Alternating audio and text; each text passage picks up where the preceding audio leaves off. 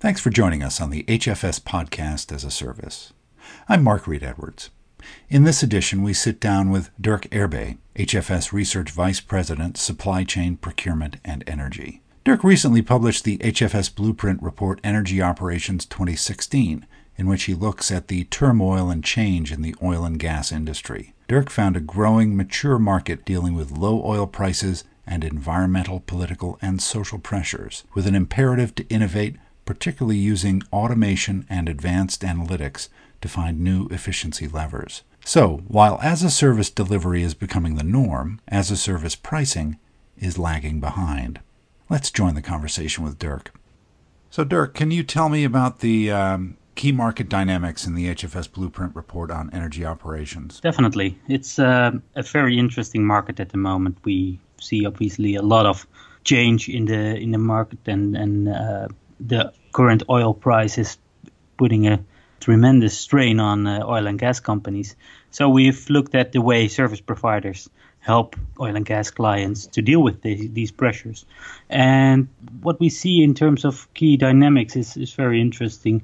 We see a heterogeneous set of providers focusing on a diverse set of client needs. It's a market where we see new technologies like automation play a significant role in finding new efficiencies in operations. And there's also a very clear need for more innovation brought to the client by service providers. So this is typically what we've seen in client interviews.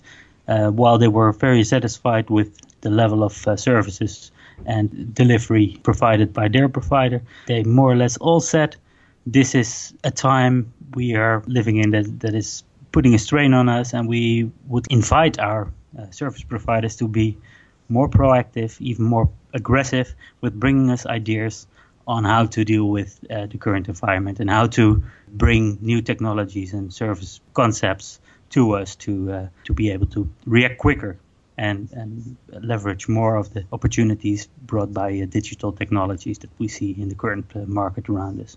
Yeah. So who are the service providers that you ranked? Where did they rank? And what are they actually doing for oil and gas clients? So we've looked at 13 different providers, and very important for us in this project, in this research process, was to look at providers who have a real quote-unquote energy practice or oil and gas practice. It's not enough to just slap a sign oil and gas practice on it and don't organize yourself in a way that you can tackle specific industry challenges and bring significant domain expertise to the engagement. So we've looked at these 13 providers, and there are 5 providers that are ranked in the as-a-service winner's circle, and I want to highlight a couple of them. We have Accenture, Infosys, TCS, Wipro, and EPAM in the as-a-service winner's circle. And Accenture is really a provider who has a lot of clients in oil and gas, broad capabilities across the whole value chain that we looked at for this blueprint.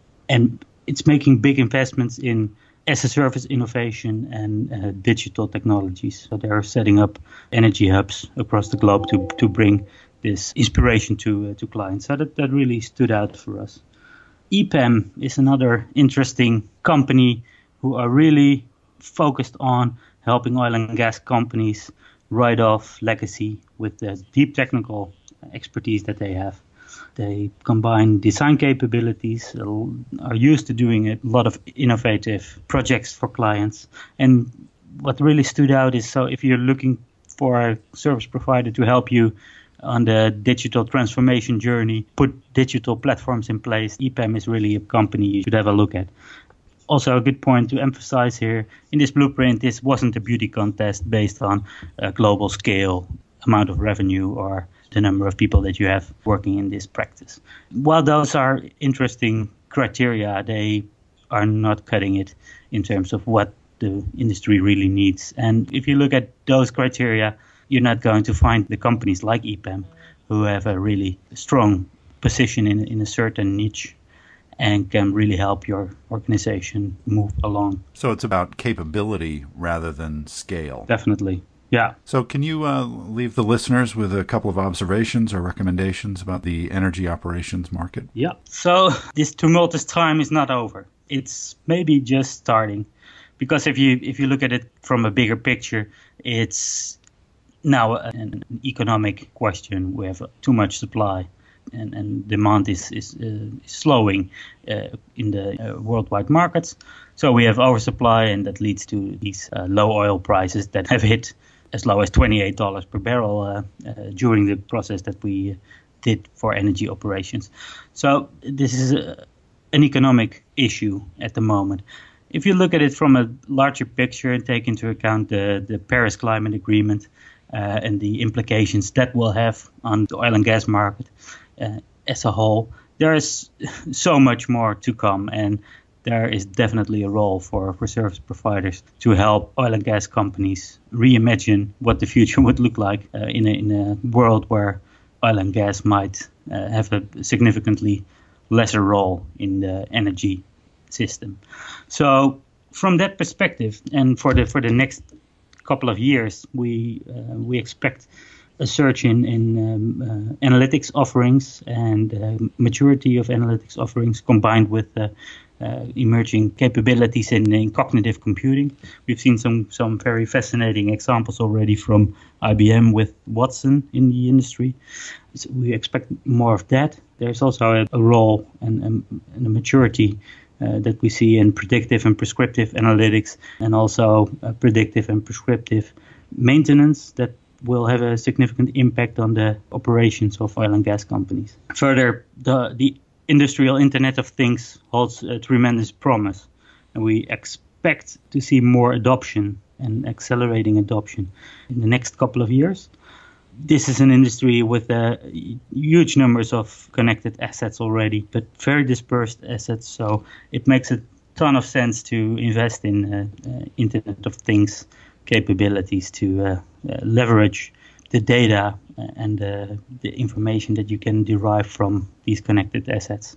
It's still in its infancy at this stage. You would expect larger adoption, but we see a bifurcated market at the moment where a lot of oil and gas companies are trying to keep their head above water and are fixing the basics, and a couple of them are more ahead of the innovation curve, so to speak. Table stakes was the name for a lot of the client reference calls that we had reference to RPA, robotic process automation, and autonomics in IT as table stakes, really.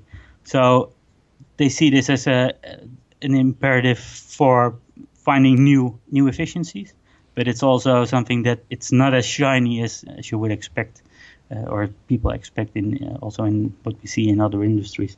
So it will become more integrated into service delivery, we expect. We've seen a tremendous uptick of that already, but that will be going further. And interesting things will happen when cognitive computing will take center stage in many of the new services across the value chain. Thanks, Derk. Premium clients can read the HfS Blueprint Report Energy Operations 2016 on our website, hfsresearch.com, where after a short registration, you can view most of our research for free. I'm Mark Reed Edwards. See you next time on the HfS Podcast-As-a-Service.